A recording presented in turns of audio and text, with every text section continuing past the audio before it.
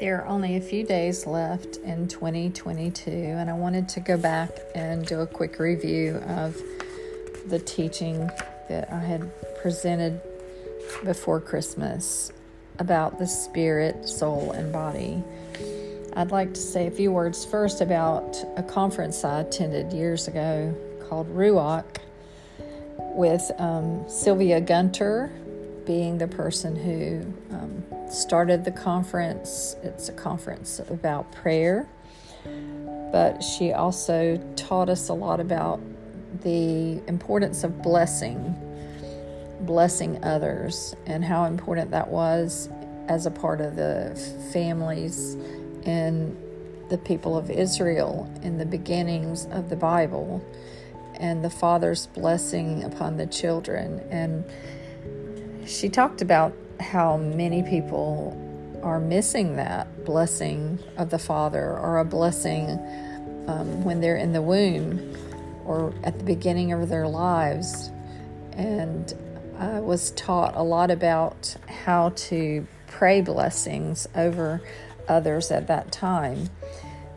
And as part of the teaching, there was also a great deal of teaching about the theology of the soul, spirit, soul, and body. So let's begin there with a recap of what we talked about back in November. What is the human spirit? Our spirit is the essence of who we are. We are a spirit being. God made us a living spirit. We are a living essence from God, who is also a spirit being. That He gave us an expression of that life through our soul in a tangible physical package, the body. We are a living spirit who has a soul housed in an earthly body. God's pattern is spirit, soul, body, in that order, not the other way around, as Paul says in 1 Thessalonians 5:23. May God Himself, the God of peace, sanctify you through and through. May your whole spirit, soul, and body be kept blameless at the coming of our Lord Jesus Christ. Yet people most often quote that verse as body, soul, and spirit. That's how we have lived our lives mostly, leading from our bodily appetites and our soul satisfactions. God's design is that we respond to Him and life out of our spirits, led by His Spirit. Our spirit should lead our soul and body to glorify Jesus. Jesus, in His humanity, let His Father be seen in all His glory. In our spirit, we let Him be seen. Every day we have to choose to let Jesus in us respond out of our spirits, instead of reacting out of our soul and body. There was a teacher that I listened to for many years named Graham Cook, and he once said, "Take a step back into your spirit and ask God what He sees and how He wants you to respond. This will change our observations of people and events around us. When God leads our spirit to respond to the spirit of others, we may see that their spirit is trapped in a dysfunctional arrangement of the soul being large and in charge, not the spirit. This allows us to bless the perfect work that the Holy Spirit wants to do in them from where He is resident inside of them if they are believers. We know the scripture that says Christ lives in us once we open our hearts to Him. And we might even suffer the consequences of the immaturity or carnality of another person's soul. The spirit of another person is not our enemy. Their spirit is made in the image of God. But their soul has been well fed and catered to, and that may be dominating in their life and have the heavyweight position.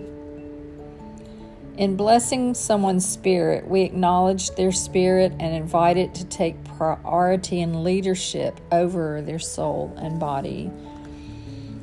When we pray a blessing, this is what happens.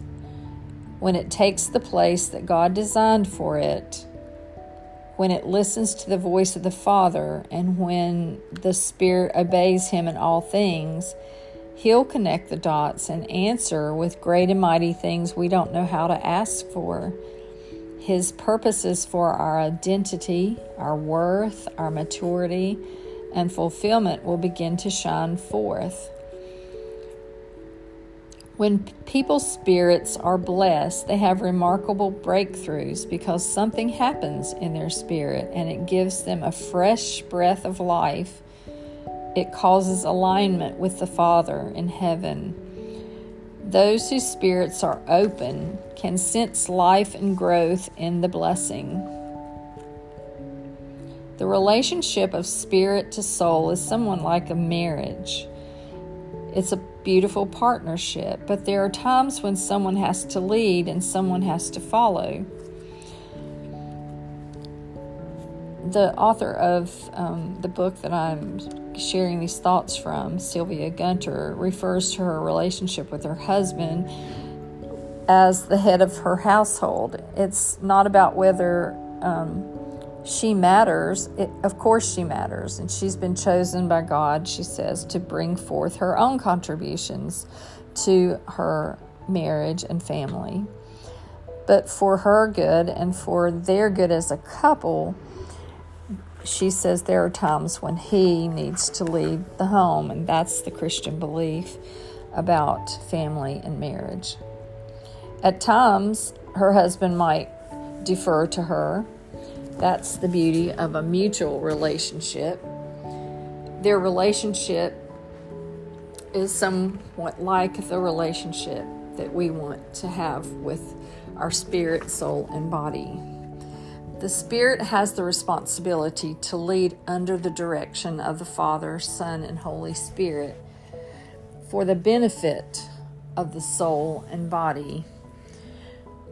Our soul will become healthier and more whole as it takes its proper place in God's design. It's a matter of function.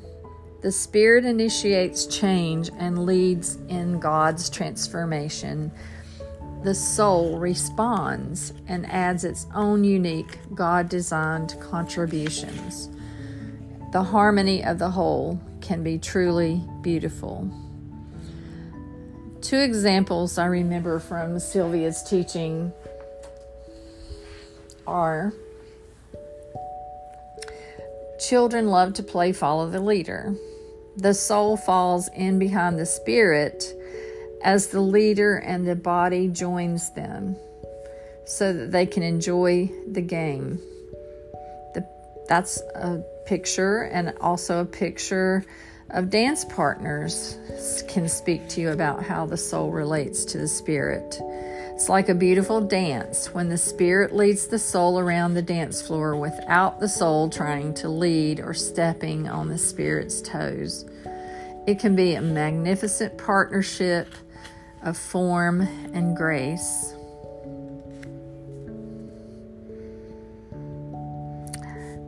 Do you find that your mind is on the throne of your life sometimes? You can ask God to help you change that.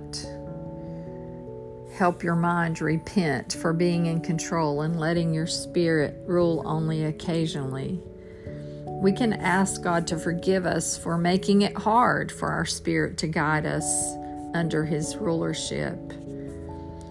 We can transfer rulership of ourselves to our human spirit under the authority of the Holy Spirit. When we do this, we can have great confidence that we will be able to live inside God's heart, and that He can actually live intimately within us while we still are here on earth and in assignment for Him, on our assignment for Him. Because we are spirit beings, we must learn to give our mind over give our spirit control over our mind. God began to confirm the importance of our human spirit being a proactive player in our life. To a friend of Sylvia Gunter who worked with her on the book that I'm reading from. Like all of us, from the time that she was born again until she prayed this prayer to allow her human spirit to act principally over her life, she was in opposition to God in many ways. She says our human spirit is our nexus with the Holy Spirit of God, who is helping us explore the mystery of our original design. At the beginning of the year, I would like to do some teaching on our original design, our identity in Christ Jesus, and one way that we can become the very person that God desired us to be on this earth and keep the assignment that He has given to us is to gain that understanding of the Spirit of God being the leader of our life. And I thank you for listening to this recap and putting some thought into this before the beginning of this year. 2 scriptures I'm going to recommend that will help you to understand a little bit more about how we've missed the theology of the human spirit. And that is Hebrews 12:9, Hebrews 12:9, and Numbers 16:22. I think you'll be excited to hear in the next session the number of scriptures that are actually there for you to think about from the Word about our human spirit. I'll finish today by reading Hebrews 12:9, one of the scriptures I just mentioned. Moreover, we have had earthly fathers who have disciplined us, and we yielded to them and respected them for training us. Shall we not much more cheerfully submit to the Father of spirits and so truly live? For our earthly fathers disciplined us for only a short time and chastised us as seemed appropriate, proper, and good to them. But He, the Lord Jesus, disciplines us for our certain good. Thank you for listening today.